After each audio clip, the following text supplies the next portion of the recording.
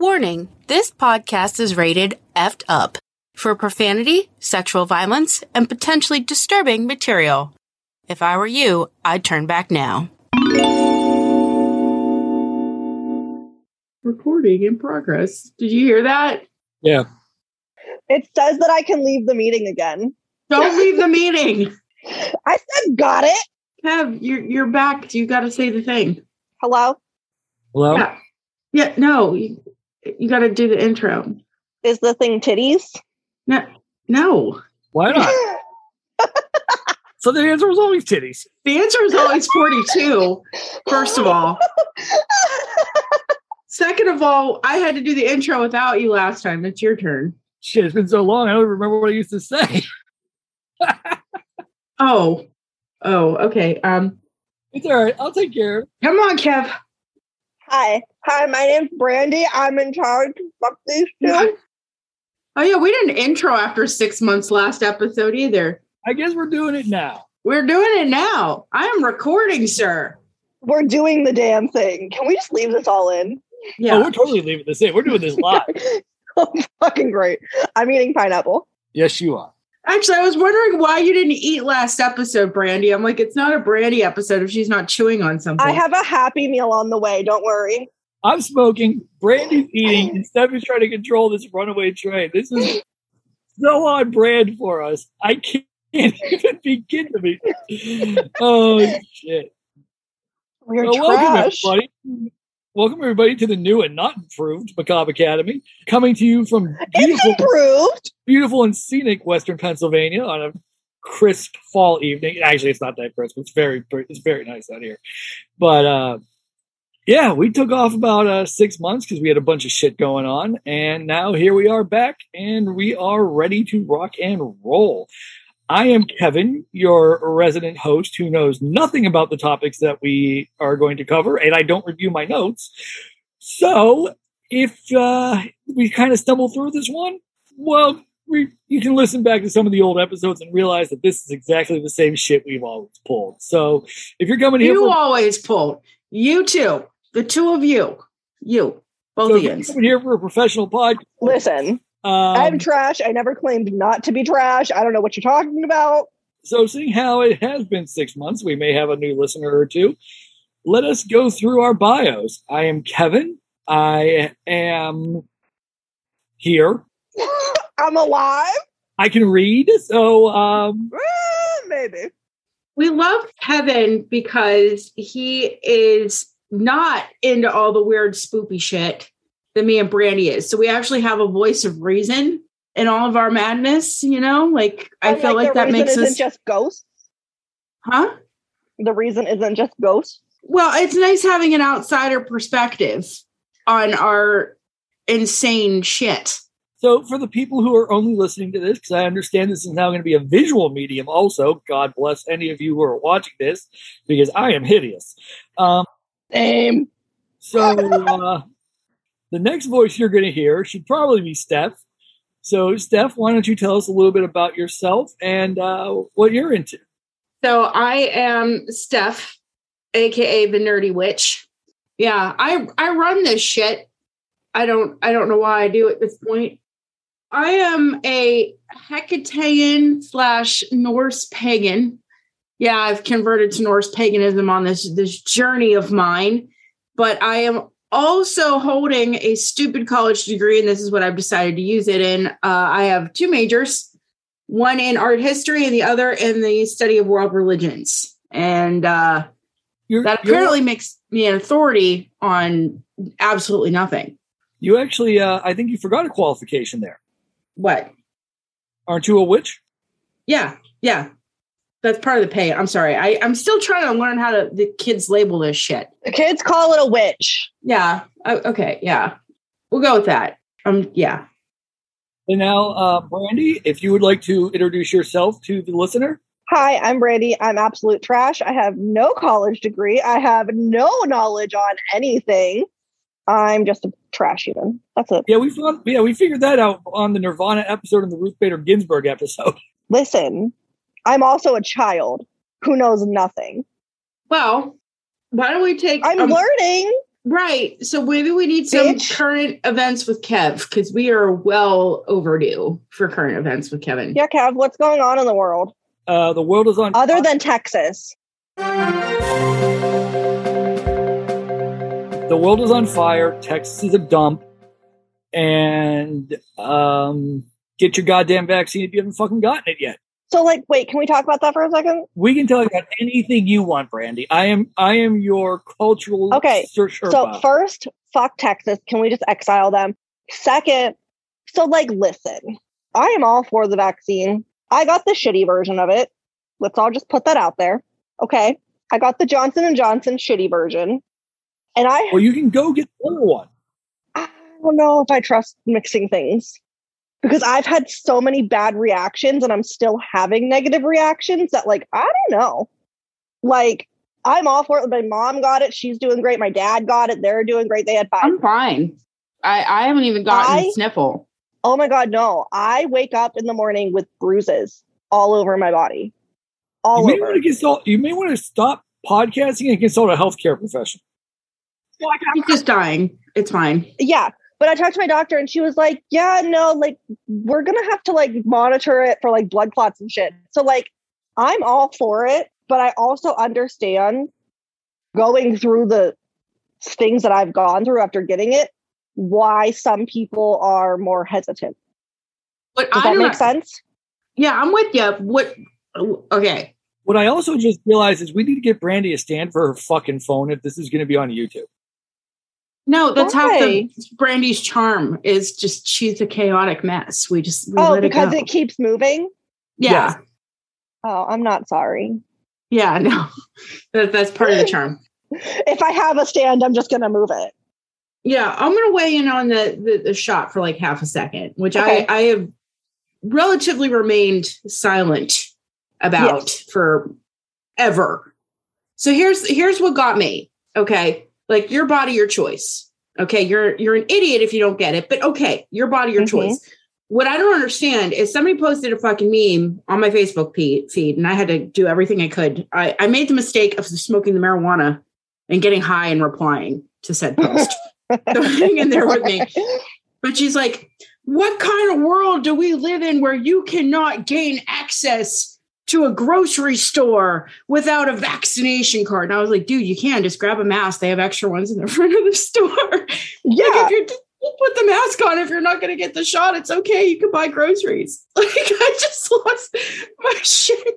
I'm like, okay, if you're not going to get it, put the mask on your face. Just do it. Okay, if you're dumb and you don't want the shot, okay, but put the mask on your face. Don't say you can't go places. Just put the mask on. Right. Yeah, no. Like, Should I do the whole episode in a mask just to prove you can do it? Like, it's not that hard. So, like, I lied in my intro. I have a little bit of a degree, but I didn't finish. So I went to nursing school. So, like, I understand the science. I understand the medicine side of it. But, like, I can't sit here and be like, yeah, everyone needs to get it. Because it's your choice at the end of the day. Like, it is your choice. Do you know what I mean? Let me weigh in on this. Okay, go ahead. Okay. No, I am not a person with a uterus. I fully support whatever form of birth control a person with a uterus decides to use. Be that IUD, the pill, shots, abortion, whatever the fuck you want to do. I don't have a say in this because it doesn't affect my body, right? And neither does pregnancy affect anybody's body other than the person who is pregnant. Right. However, wow, that was loud. I heard myself echo. However, the vaccine is completely different because it doesn't just impact you. Right. You not getting the vaccine impacts fucking everybody else you come in contact with. Yes. So this is not a personal choice. This is a public health choice. If you are physically able to get the fucking vaccine, it is your goddamn duty as a citizen of this fucking world to get the fucking vaccine. Fair. I mean, like, okay, so when you go to college, right, you have to get a meningitis shot. Right. Like, you have to. Going through public school systems, you have as a to do all child, that. you have to get a pox, you have to get all the shots and things, like all of them. So like I agree in that sense, because I agree 100%. If you go through public things, you are required to get shots to be in public. Yes. And it's just, I think we have a lot of issues in this country. But like, so listen, back to Texas. So like half of my reason, I fucking hate Texas so much. So half of my reason, and this is going to sound bad, and I'm a bad person, okay? I know this. I'm going to hell. I'm driving the bus. Hop the fuck on. I got the shot, and then I heard, oh, well, it can make you infertile. Okay, great. I want a hysterectomy anyway. I have no rights to my own body because I'm a young female without a husband and have no children. So I was like, oh, kill two birds with one stone, right? Maybe I'll get the shot. Maybe I'm the lucky bitch that gets infertile. Is that wrong? No. But guess what? It didn't work. So here I am. I'm so sorry. And I just can't. I'm over it. I hate the world. That's all. Go ahead. What's your case? Yeah, Yins are going to have to forgive me, but I am chomping at the bit to get to this case. I know. Chomping. I'm foaming. I want to do the case. Can we do the case? Let's go. Go. Because we're going to push it as we go anyway. You know that. Go. Go. Well, I can't. Kev kicks us off. I wrote this for Kev to start. Maybe if Kev read his note. Listen, we just spent the last however fucking long rambling aimlessly through the twists and turns of our deluded minds. I have my notes in front of me. I'm ready to go. It's a scary spot in my mind. I'm sorry, guys. You shouldn't have to deal with that. And I clicked on both attachments in both emails that I got from Steph, and they're the same goddamn notes. Yeah, we only got part 1. We didn't get part 2. Okay, well, let's get through part 1 and we'll debate whether we record part 2 today as well. Because there's 11 pages of notes, guys. That means over an hour. Just so you know. Let's fucking go. Yeah, let's just do this. I'll keep quiet as much as I can. So, what case are we doing today here, Steph? All right, so we are tackling the infamous Amityville Massacre. And I have broken this into 2 parts. So this one, part 1, Massacre. Part 2, Haunting. Okay, so this one is the true crime case. Part 2, we will tackle the haunting of Amityville. The spooky. Yeah, but we're going to start with part 1 because this is how the story unfolds. Mm-hmm. Murder. Mayhem. Murder. Yeah, murder. So, Kevin, I thought we should frame up Amityville, New York, which is an hour north of New York City. So I have some lovely talking points for you about the lovely place of Amityville. And if you would shut up, I could get into the notes. That's fucking rude. It's not rude. It's appropriate. It's very appropriate. If it's true, it's not rude. Oh, guys, buckle up. It's been a long one. As Steph said, we're about an hour north of the city of New York. Huntington settlers first visited Amityville area in 1653 due to its location as a source of salt hay used for animal fodder. Chief, really long name that I'm not even going to try to pronounce. Steph, what the fuck is this name? It looks like what you doing to me. Like, that's what it looks like. What you doing? Yeah, we'll go with that. Chief, what you doing? Granted the first deed to the land in Amityville in 1658. Let me try that all over again. The area was originally called Huntington, West Neck South. That's a long fucking name. That's a weird fucking name. And it is on the Great South Bay and Suffolk County, New York border. So, kind of borders the two. And in the southwest corner of what was once called Huntington South.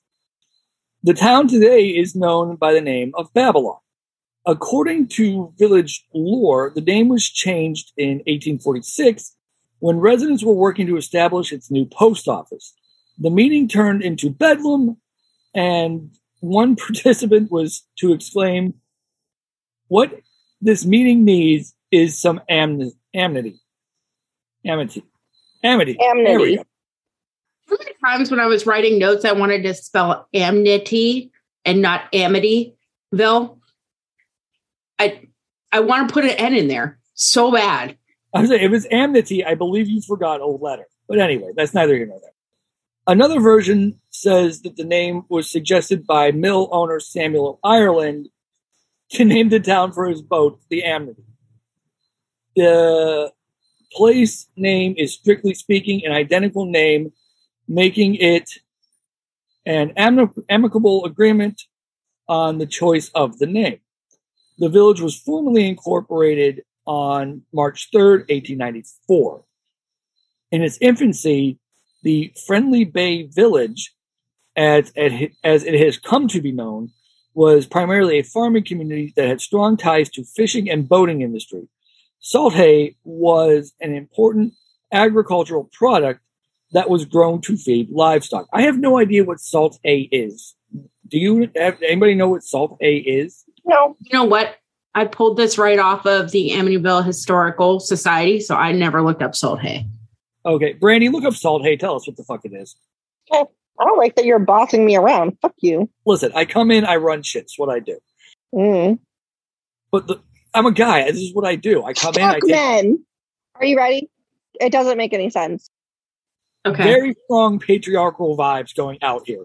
Okay, listen to me, you dummy. It doesn't make any sense. It's the salt meadow cordgrass, also known as salt hay. It's a species of cordgrass native to the Atlantic coast of the Americas, from Newfoundland south along the eastern United States to the Caribbean and northwest Mexico. It's just like grass that grows in a salty area. Yeah, it's just like grass. It's not hay. It's grass. That makes sense. Hey. You knew what I meant. I know, but it was fun to say. The farms and marine industries slowly gave way to the needs of summer visitors in search of the comforts afforded by the cool breezes and beaches of the Great South Bay. Hotels, long since gone, supplemented the farms and marine industries that were located along the waterfront. Hordes of summer visitors discovered early Amityville included stage and theater personalities, prominent members of society, including businessmen, artists, writers, and the so-called rich and famous Manhattanites. We got a couple of fun facts here. Annie Oakley was said to be a frequent guest of the vaudevillian Fred Stone. I almost said Fred Flintstone. Will Rogers had a home on Clocks Boulevard. Gangster Al Capone also had a house in the community. Goddard, the great flight engineer, shot off his first rocket there. It is home to about 9,400 residences and 3.5 square miles.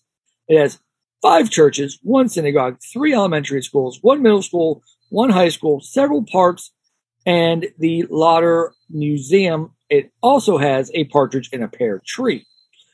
So what put this place on the map?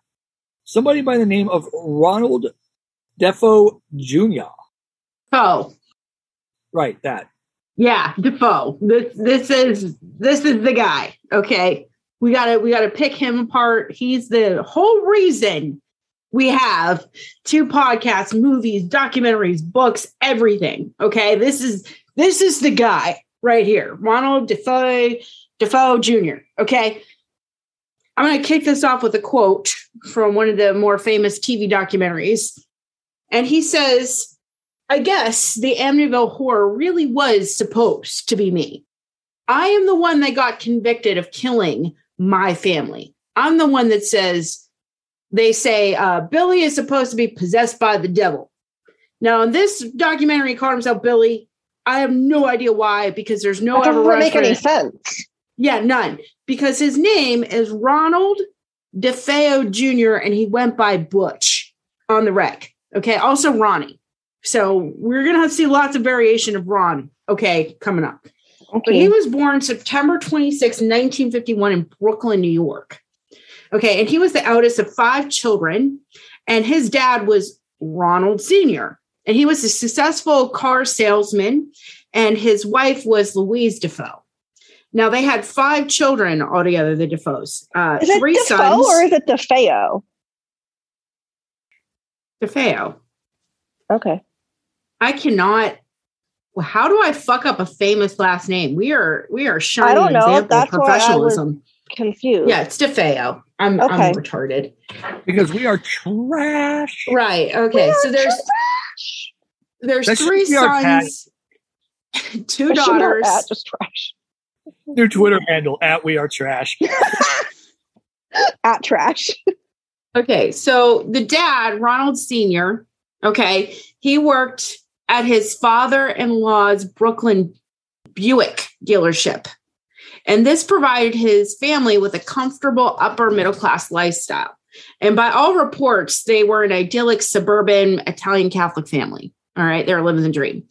So their home, which is the one in question, the Amityville Horror House, was located at 112 Ocean Avenue. And it was purchased in the summer of 1965. And they're coming from a really small bedroom, like few bedroom apartment in Brooklyn. So this house was the hallmark of their newfound success. It was a 3-story A-frame house with lots of trees, a swimming pool, boathouse, and 2-car detached garage. Okay, that's apparently very ideal. And that would capture America's imagination. What's interesting is the house that was originally built on the property in 1782 had been relocated to an adjacent lot because it wasn't large enough for the new owners. So you have John Moynihan and his family that built that A-frame house that we all know with the windows. Okay. And that house, the creepy eyeball windows. Yeah. That was built in 1924 and still stands today. Now, Ron Sr. served as a domineering, authoritative man. Okay. And he liked to pick some fights with his wife and his children. He had these really lofty, ambitious standards, especially for his eldest son. And he kind of was borderline abusive to his family. And what he lacked in affection, he more than compensated by spending money. That was what they did. So Butch is coming out of this grumpy ass home. And school also fueled some issues for him because he was the brooding Butch, as I like to deem him. And he was being bullied for being a fat kid. Okay. Now, okay, let's go. Let's touch on bullying for a moment, shall we? Hey, fat kids cuddle better. I love me some man with some meat. Okay. That's my preference. Yes. There's a culture of anti-bullying now, which I get. I get, okay. But, being bullied builds some character, right? It builds some strength. You got to overcome some adversity, okay? A little bit. It also builds some mental issues, though. For some. So I think the whole issue with bullying right now is you can't get away from it. So like when I was in school, in like elementary school and like started junior high, if you were bullied at school, when you went home, you could get away from it. Now it's Facebook, it's Instagram, it's Twitter, it's everything. These kids can't get away from their bullies. It's constant. So I think that's why there's such a push right now to stop it. Well, at the same time, my goddaughter Riley, she was being bullied on social media platforms. She had screenshots, text messages, everything. And the school said they couldn't do anything because it wasn't on school grounds. They'll pull that shit. Yeah, I'm sorry. But like, I think that's why like people are more like, oh, well, the kids don't get a break from it. And like, no, they don't. But like, as an adult, I'm still bullied as an adult. My family is spreading rumors that I'm starting a cult. Okay. And that I'm a devil worshiper. Who? Yeah. Yeah. That's the current one I found out. You're going to start a cult. You can't take 6 months off. It doesn't work that way. I'm just saying, the bullying never ends. You got to get a certain level of tough skin. You don't just go and slaughter a bunch of people. No. I mean, I could. You're right. I mean, I'm still young. I'm 34. I got time to commit a mass murder, right? Like, yeah, we got time. Yeah. It's fine. Better get on it though. Once you get like 37, all that motivation just goes right out the window. Okay, well, Damn. well, Butch decides not to take the high road after being bullied. And he comes home and he acts out physically. Okay. And he not only went after his dad, but he went after his school buddies. So he just was just a mess. Yeah. So they take him to therapy, as one does, to get their kid help. And he hated going and continually denied that he needed psychiatric help. So you can lead the horse to water, as they say, but you can't make it drink. Okay. So they stop taking him to the doctor. In their place, okay, they used incentives of cash and presents. They buy their son a $14,000 speed boat to help with his troubles. That's going to solve that right there. I mean, okay. Big shocker, though. It didn't work. I'll take the money. Didn't work. They're just giving it out. I mean, I was reading through stuff, and they said it was nothing for Ron Sr. just to hand over thousands of dollars of cash to his kids. You know what that gave? You know what that gave Butch? You know what that did for him? He decides that he is gonna start dipping into the speed, the LSD, and the heroin. When he, oh, good. Yeah, by the time he was 17, he gets expelled from school for violence. And then he falls really hard into the bar scene in Long Island, South Shore. Okay. So money not fixing the problem, perpetuating.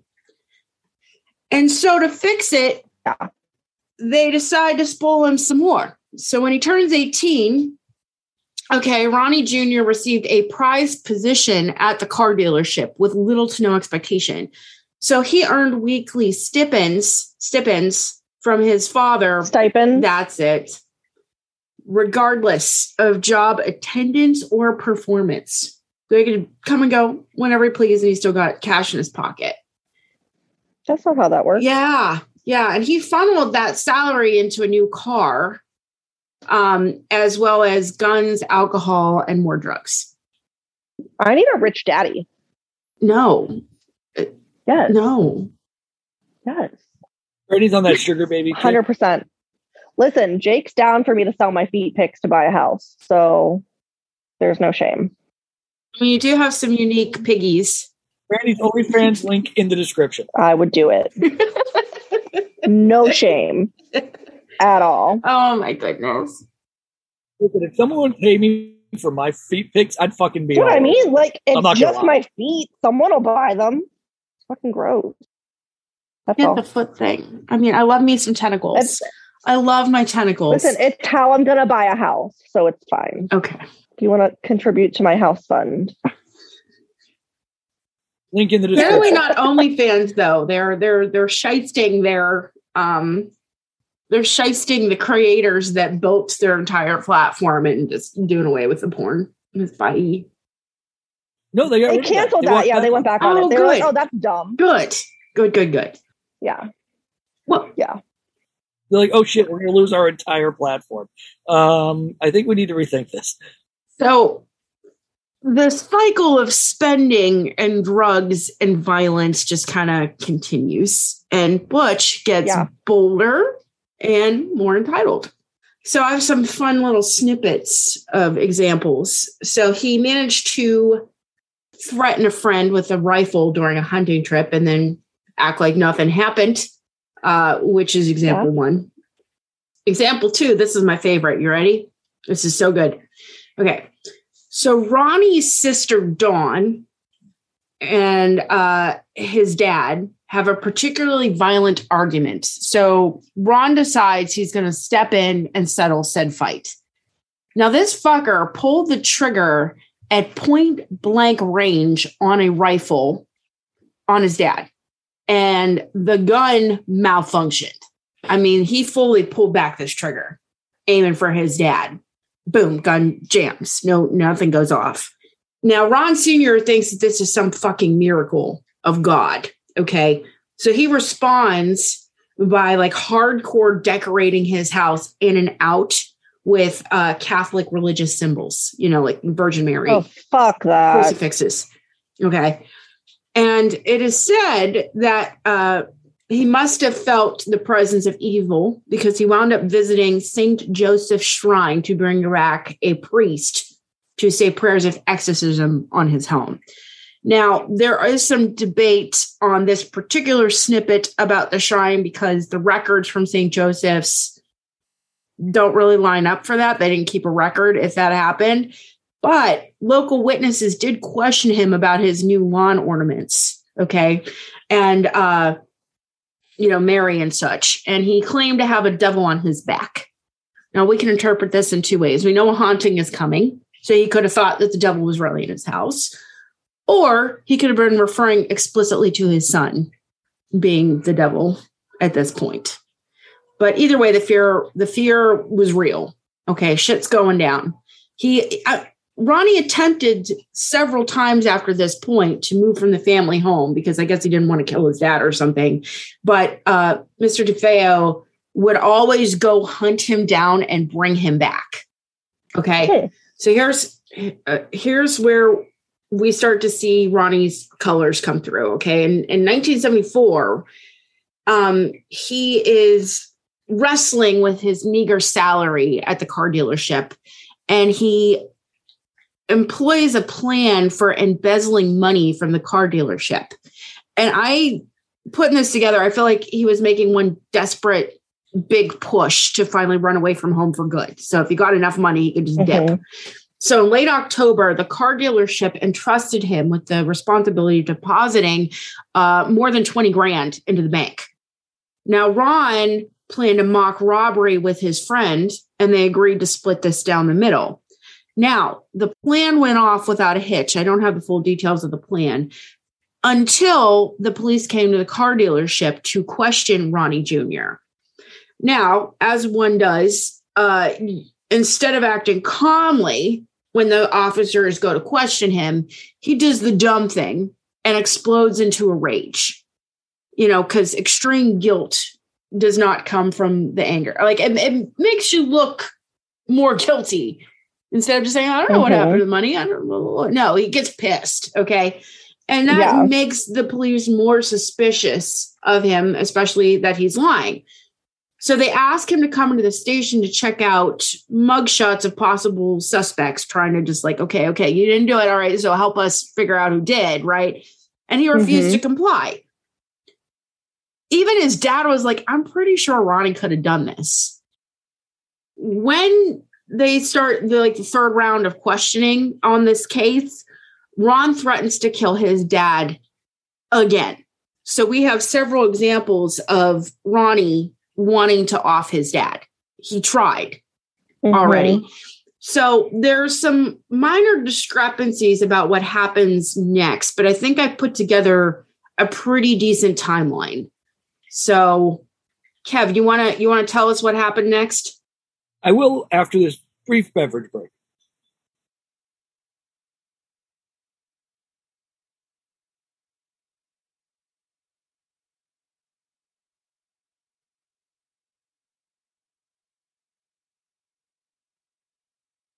So before we get into the next part of the notes, I'm going to sidebar this conversation just a little bit. This also goes back to the episode that you just recorded that I missed because I was busy having dinner with my parents. By the way, I would have rather been podcasting with you guys, just saying. So I don't know what you talked about in the last episode. I'll eventually hear it when it gets posted. But I am going to take this time to give everybody a wonderful PSA entitled, Don't Fucking Talk to the Police. The police are not your friends. The police do not give a shit about you. The police don't actually give a shit about what happened. They're just trying to close a case.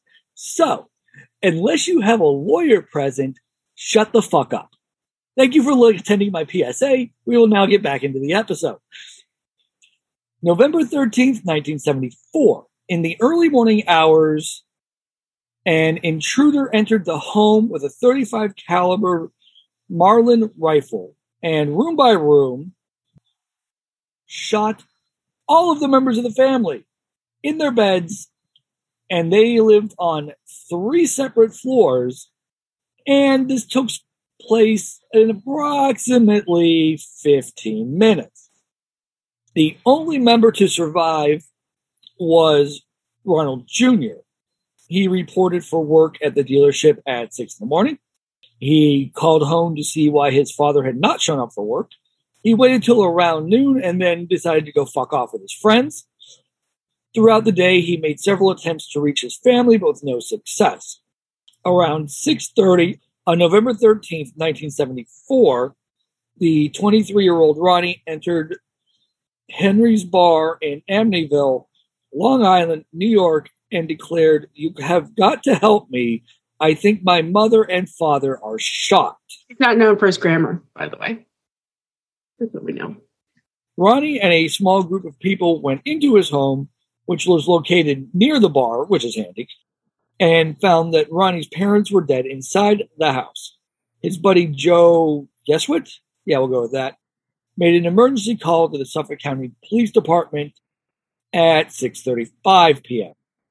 The victims were identified as Ronald J. DeFeo, 43, his wife Louise, 42. And can I just say for the record how happy I am to see there's not a giant age gap here?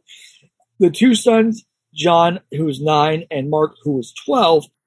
2 daughters, Allison, 13, and Dawn, 18.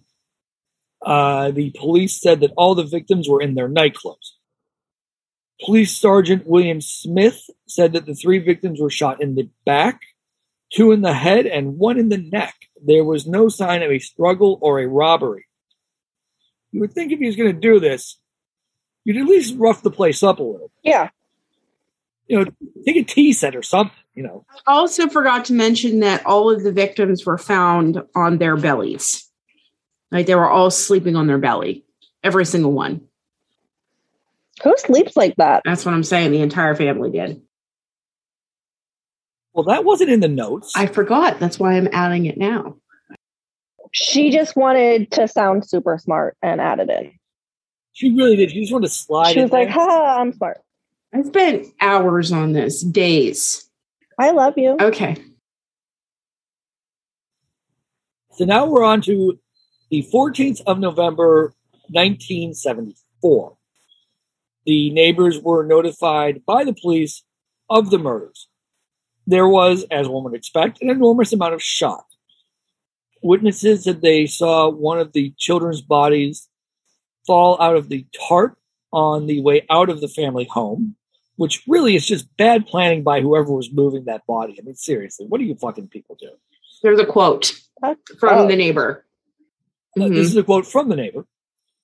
It was very eerie, very quiet, and just a chilling moment, the kind you never forget. It is a picture you keep in your head always. Now we're on to Detective George Harrison, not of the music group, and Jeffrey Gorzola. Like that pronunciation, we're going to go with that. That name sounds like a really bad knockoff, like pharmaceutical narcotic. Yes.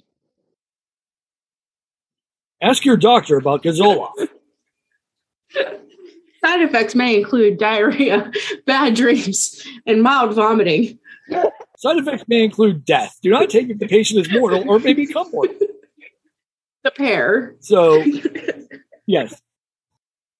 Commandeered the next door neighbor's home as a headquarters for the investigation.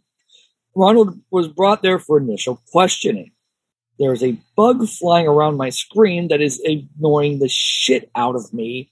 There is a lot of great interview footage of said neighbor. His last name is Ireland. Describing the police coming into his home at the murders and just like taking over and setting up shop. Like it was great. Listening to him go on about that. I was like, what? That's not orthodox. That's not normal. So in this initial questioning, the police are trying to figure out who Junior thought would be capable of this horrendous act. He begins to explain that he believes that a mafia hitman named Louis Fellini, yeah, we'll go with that, may have been responsible. There was an old grudge between Louis and the family over some work that was done at the dealership. Halfway through, his grandmother basically shows up. Mm-hmm. Grandfather, thank you, shows up and basically tells him to confess immediately to spare the family name. At this point, everyone basically decided that Ronnie did it. Of course, he was the prime suspect, especially after his sordid past. Okay. Now, here's where, stuff gets interesting. Okay, buckle up. This is not an open and shut case as it seems, okay? Because I love me a good conspiracy theory, okay? Now, to this... Oh, did I tell you my new conspiracy theories? COVID is actually a plot by Big Office Furniture and Big Pet to keep us home and adopt pets, buy food and supplies, and home office furniture. Also, Utah's not a real place. I'll give you Utah. It's fucking, there's nothing there. No one cares about Utah. You've never been to Utah? You've never met anyone from Utah? You've never seen Utah I've been to Utah. Fucking Utah does not I know exist. a girl from Utah. And the case I just... You think you know a girl No, the case Utah. I just covered was also in Utah. So Utah's real. Can we just make this about Texas? No, because Texas is actually a place. Utah doesn't exist. It's a government conspiracy to make us think there are 50 states when there's actually only 48. There should be 48 because Texas wanted to annex a long time ago. Texas is in the ocean. Okay, so fuck Texas. We're down to 47 because we're kicking Florida out too. Okay, so to this day, Ronnie claimed that he began with the truth, okay? Because he wanted to get the pressure off of him. So he's like, look, I've done fucked up. I have a history. I'm going to start telling the truth immediately. But he winds up confessing to several variations of the events. So I numbered them at one point and then gave up. But confession number 1, okay? Ron says that he woke up at 3:15 in the morning, unknown reasons, and he killed his entire family while they slept with a rifle from his secret gun stash. He started in his parents' room, okay, in the master bedroom, and then moved to his 2 younger brothers' room, okay, because they were both sharing a room, the 2 boys, Mark and what's-his-face, okay? And then there was a room adjacent to that where his youngest sister slept. Then he climbed the stairs to the 3rd floor bedroom where he shot his eldest sister, Dawn. He then freaked out that he murdered everybody, got in his car, and drove down the street to his buddy's house. Okay, confession number 1. Okay. It's bullshit, but okay. Mm-hmm. I had a note for Kev right there. It was supposed to be scripted a little bit. Oh, yeah. There it is. I scrolled down to more notes. Yeah. So let's try this again, shall we? Because clearly we need rehearsal. So he gets in his car, drives to his buddy's house, and that was his confession. Well, I mean, there you go. Solve the case. We're done. Yeah, no. Lock it up. Let's Big popping up. Okay. That was my build up, okay, to the conspiracy. Okay.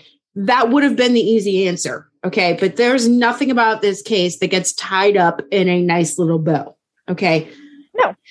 Kevin, before I read this next note, what do you know about the guns in the 70s that the Marlins produced, those rifles?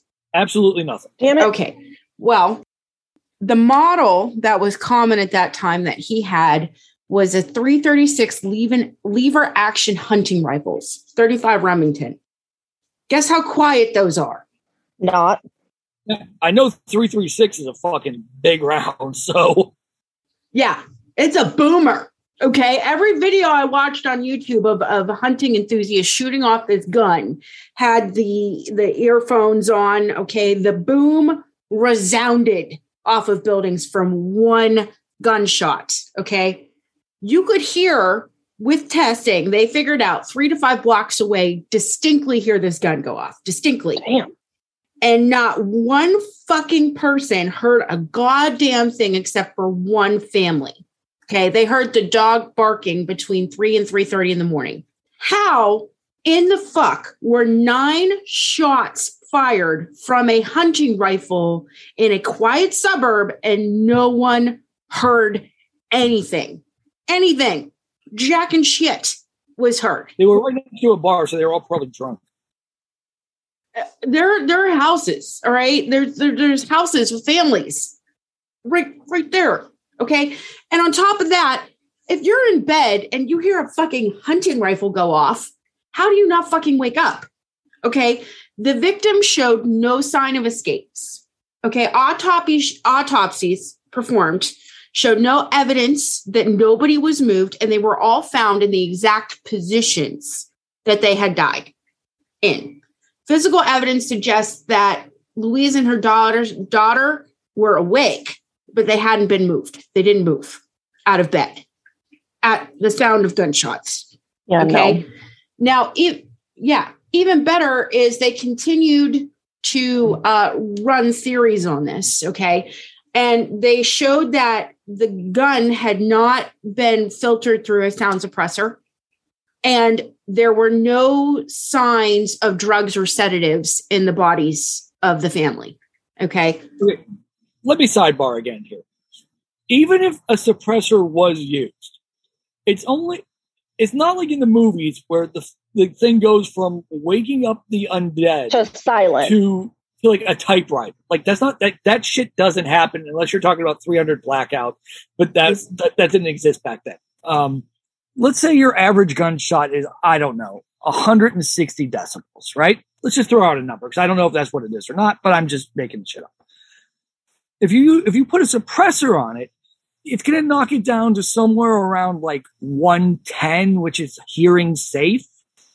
Like 110 decibels is like 10 less than a fucking jet engine. Yeah, no. Okay. So take this information. To this day, nobody knows how this was accomplished. How 9 shots got off. Quick question. Mm-hmm. I'm not saying it was aliens. Aliens. But it was aliens.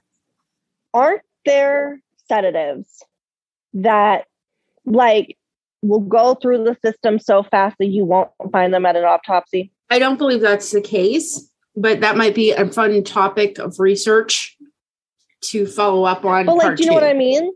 Yeah. Okay. Give it a Google. I'll look it up. And we'll come back to that in part 2. Because I feel like there's something that like will go through your system so fast that like you can still sedate someone and they just won't find it.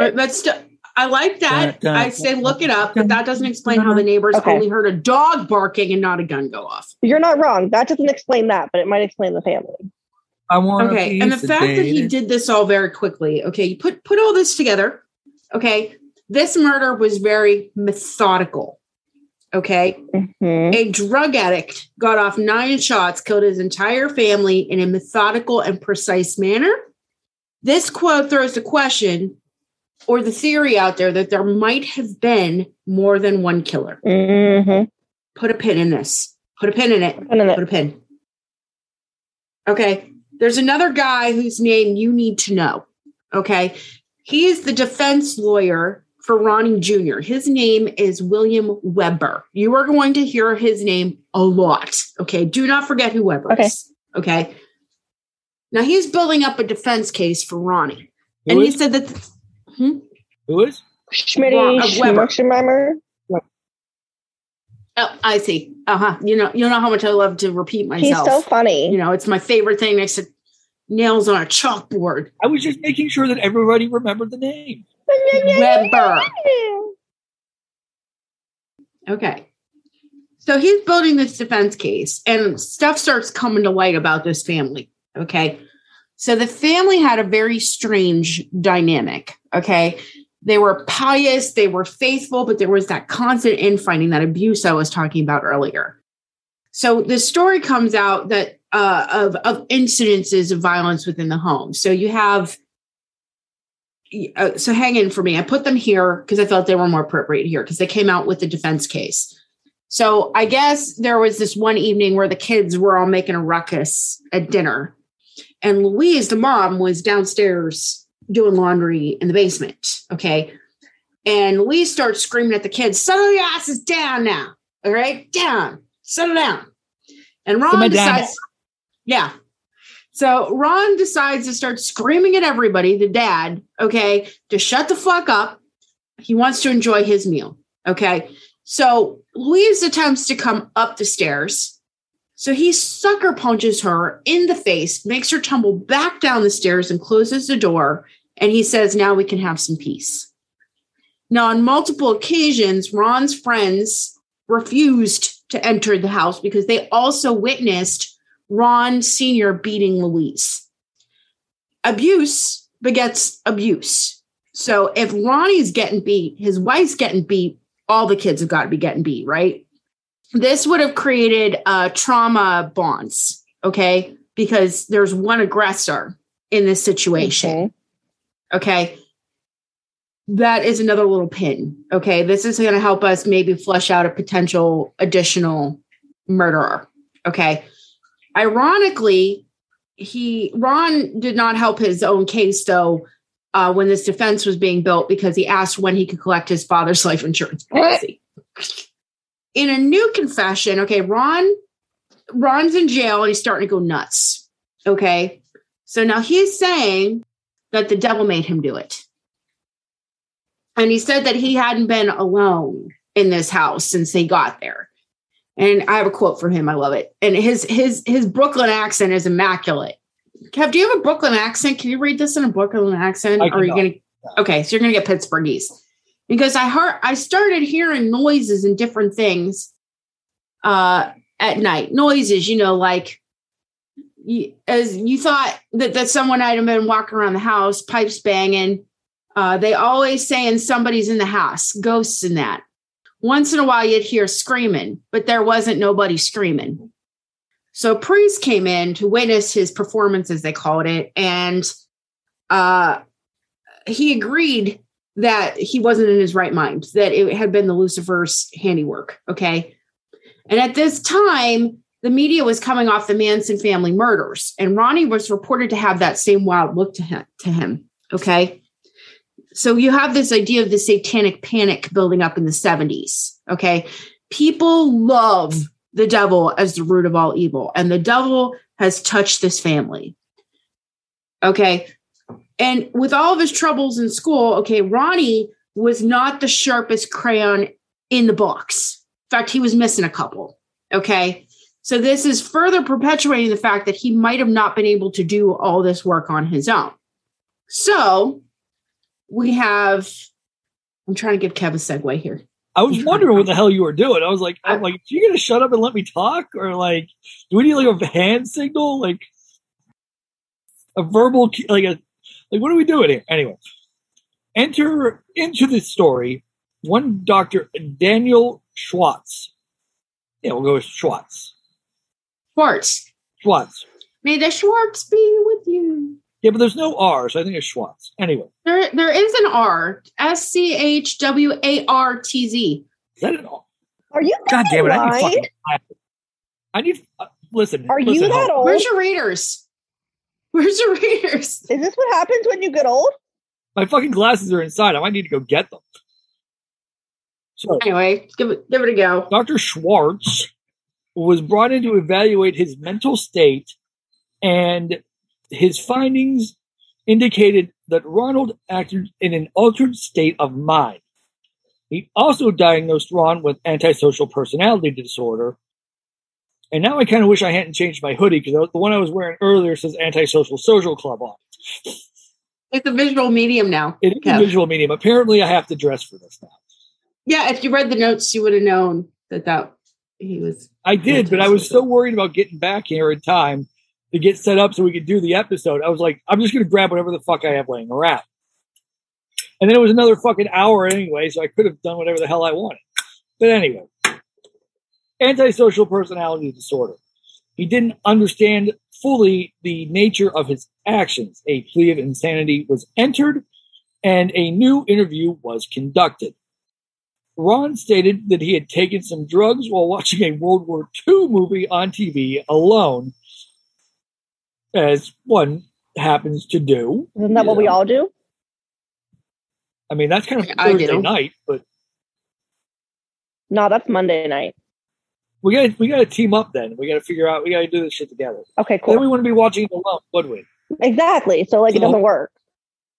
The whole thing goes out the window. Damn. So, before this tangent that we just went on, he was watching a World War II movie while on drugs, on TV, by himself. He thought he heard members of his family conspiring to kill him. A female hooded demon with black hands gave him a rifle to shoot everyone.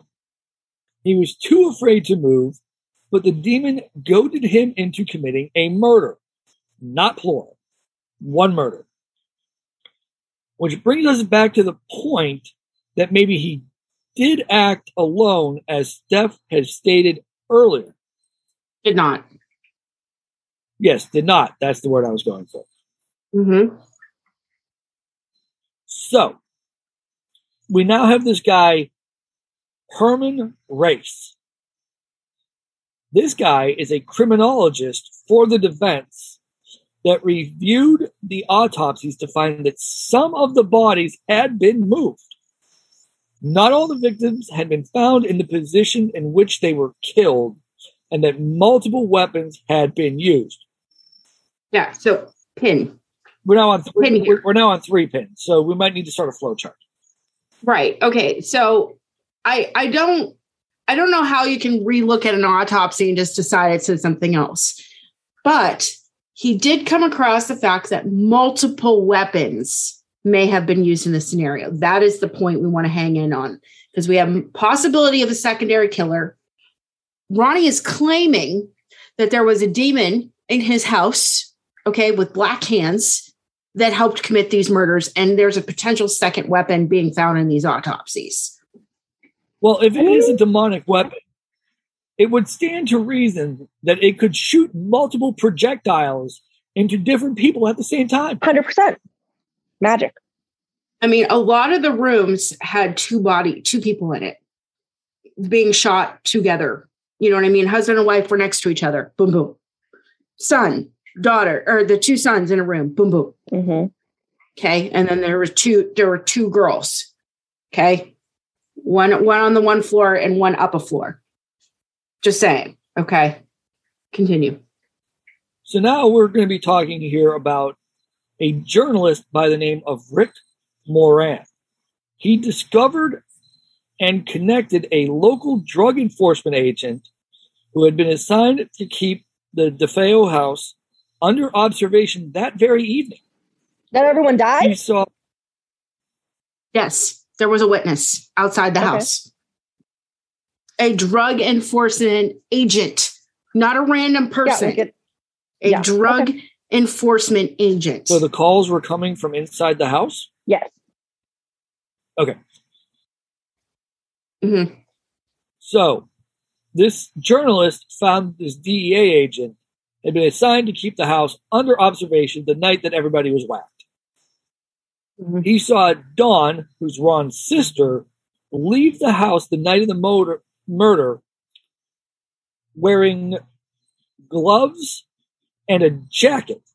She was carrying a rifle, which she placed in the backseat of her car, and proceeded to drive toward the direction of the city's docks. The weapon was later located there by a police canine officer. Also, canine cops, still cops, so all cops are bad. So canine cops, bad dogs. They're the only bad dogs who exist are canine cops. Bad dogs. Her body also had traces of unburned gunpowder, which could indicate that she was actually in possession of the gun when it was fired. All right. And he saw a woman demon in a hood with gloves. Yes. It was his sister. And he liked LSD. I'd like to remind everybody that he liked LSD. It was the drugs and the sister. Okay, so this begets some interesting theories. Okay, so I'm going to just roll them all into kind of this grab bag. Okay, Dawn and Ronnie may have plotted to kill their family together. Okay, Ron was so far gone on the drugs, okay, he might have been in no condition to actually carry out said plan. So she might have gotten frustrated and decided to wipe out everybody in the frenzy and goaded him into helping, all right, in some way, okay? Now, he might have realized what was happening, okay, and might have killed her out of despair. Some people also think that she might have been shot over grappling over the gun. Okay. Now, they felt she had the most gunshot wounds to her body in the autopsy reports. So she was killed the most violently, indicating that her killer had a very special connection. Okay. So they might have been bonded by the abuse that they have felt. They might have been, he might have felt betrayed that she decided to wipe out the whole family, because we have to remember Louise is not a bad lady. Okay. She just was in a situation. He loved his brothers. Right. Just like the kid. There's also a question that they might have had an incestuous relationship. Okay. Any of these theories, all right, the bond between Don and Ronnie might indicate why the grandfather wanted Butch here to take the entire rap for all the murders, because he didn't want the entire story, the shame, to befall the family. Okay, they might have known they were doing the horizontal polka. He might have known that Don also wanted to kill their parents. Not entirely sure. Okay, but he might have known that Don had been involved, and he wanted Ron to take the full brunt of the responsibility. Okay, but all this work from the defense attorney was pretty much for naught at this point. That is because the jury found him guilty on all 6 counts of second-degree murder on December 4th, 1975. Judge Thomas Stark sentenced DeFeo to 6 sentences of 25 years to life. Now, we actually get more stories from Ronnie after the conviction. Okay. In a 1986 interview for Newsday, Ronald claims that his sister Dawn killed their father, and then their distraught mother killed all the siblings with a .38 caliber Smith & Wesson revolver. And then he killed his mother. It is stated that he took the blame because he was afraid to say anything negative about his mother to her father, Michael Brigante Sr., and his uncle, out of fear that these two would kill him for saying Louise would kill all of her children because her husband was a psycho-abusive person. Okay. His father's uncle was he was part of a crime family, basically. I wrote notes and I don't understand them, but it has to do with the crime family. Now, in this interview, Ronnie asserted that he was married at the time of the murders to a woman named Geraldine Gates, whom he was living in New Jersey at the time. And his mother phoned to ask him to return to Amityville to break up a fight that Dawn and their father was having. Because remember, he liked to run away from home. So he wasn't living at home during the time of the murder, he's saying in this confession. He drove to Amityville with his wife's brother, Geraldine. Geraldine was his wife. The brother was Richard Romado, who was with him at the time of the murders and could verify this story, apparently. Jumping now to 1990, DeFeo filed a 440 motion, which I don't know what the fuck that is, proceeding to have his conviction vacated. In support of this motion, Ronnie asserted that Dawn and an unknown assailant who fled the house before he could get a good look at him killed their parents. Dawn subsequently killed all of their siblings. He said the only person he killed was Dawn, and that was in an accident as they struggled over the rifle. He again asserted that he was married to Geraldine at the time, and that her brother was with him at the time of the murders. An affidavit from Richard Romendo was submitted to the court, and it was asserted that he could not be located to testify in person. Also, when we get off the call, remind me to tell you my story about jury duty. Anyway, evidence was submitted to the court by Suffolk County District Attorney's Office suggesting that Richard did not exist and that Geraldine Gates was living in upstate New York, married to someone else at the time of the murders. Geraldine did not testify at the hearing because authorities had already confronted her about the false claims in 92 and secured a statement under oath where she admitted that Momondo was fictitious and that she did not actually marry Defoe until 89 in anticipation of the filing of the 440 motion. Judge Stark denied the motion, writing, "I find the testimony of the defendant overall to be false and fabricated." His testimony during the fall of 74, Steph, these notes don't make any sense, huh? This is a direct quote from her. So whatever she was saying in court, this is how it came out. So she might have paused or something and redirected. Wow. Okay. Just so everybody knows, I'm reading the direct quote. This is not me actually fumbling over words. Yeah, no, this is direct from the judge's mouth. His testimony that during the fall of 74, he was married and lived with his wife and child at Long Branch, New Jersey, is incredible and not worthy of belief. He produced no corroborating evidence in this regard. Another reason for my disbelief of defendant's testimony is demonstrated by consideration of several portions of trial testimony. He signed a lengthy written statement describing in detail his activities. In the statement, he said that he lived with his family at 112 Ocean View in Amity, and he worked for his father, that he usually went to and from work with his father, and that he was ill and stayed home from work on 12 November 1974, that he was on probation for having stolen an outboard engine and had an appointment to see his probation officer in town that very afternoon. The defendant's girlfriend, Mindy Weiss, testified that she had been dating the defendant in June 74 and was with him frequently that summer and fall. Stark further declared defendant's testimony that he did not shoot and kill members of his family is likewise incredible and not worthy of belief. Okay. So I got one more. He made up a wife and a child? Mm-hmm.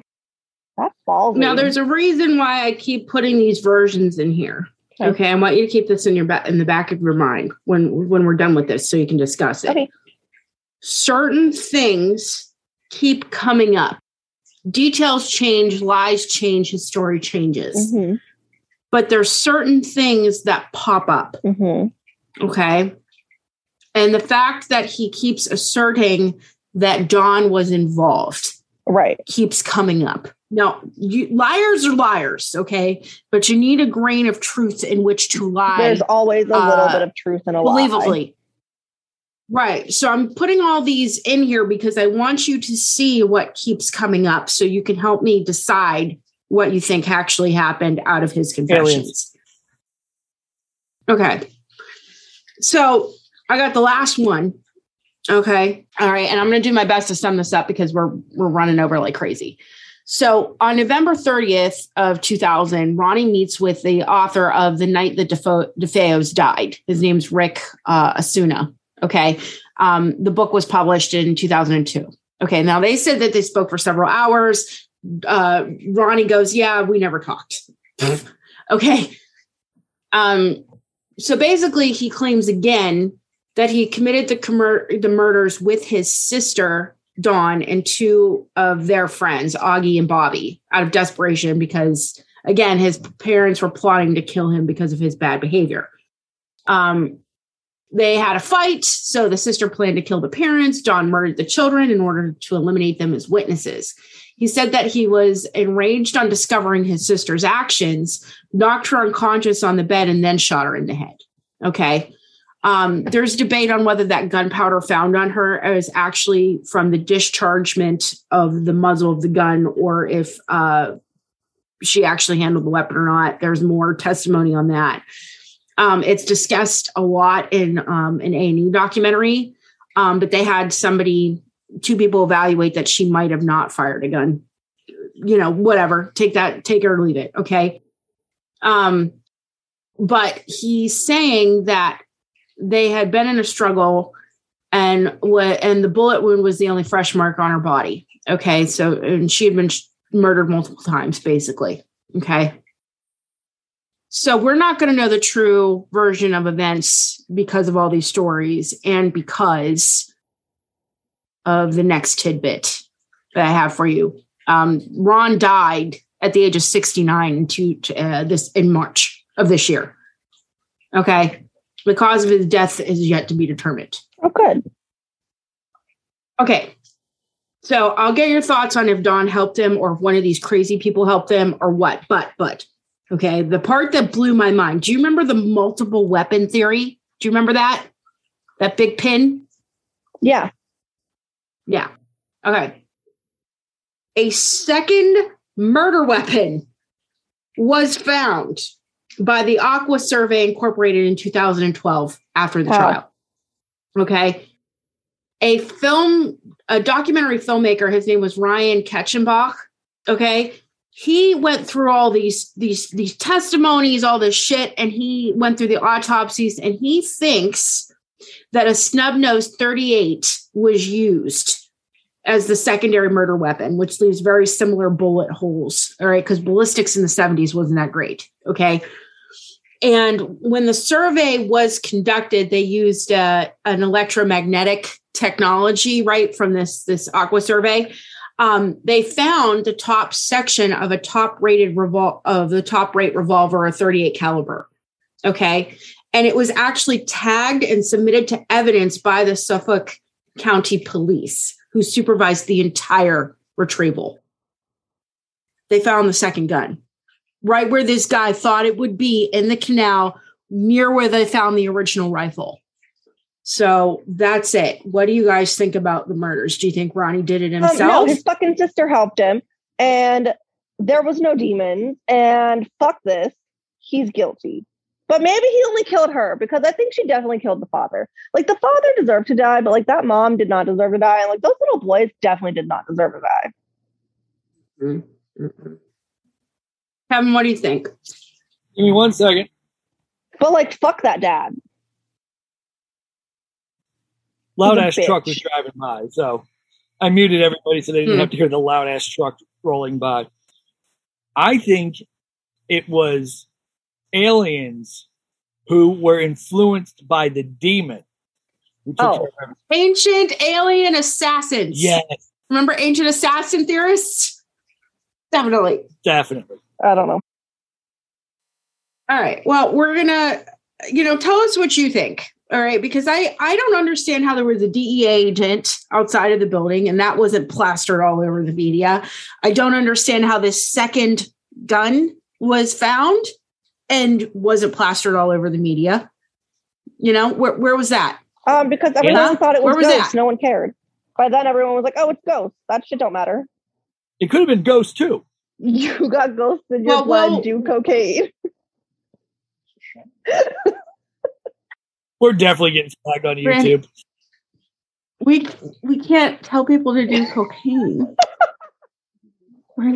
No. Mom Academy does not. Wait, you've never heard that? You got ghosts in your blood. You should do cocaine.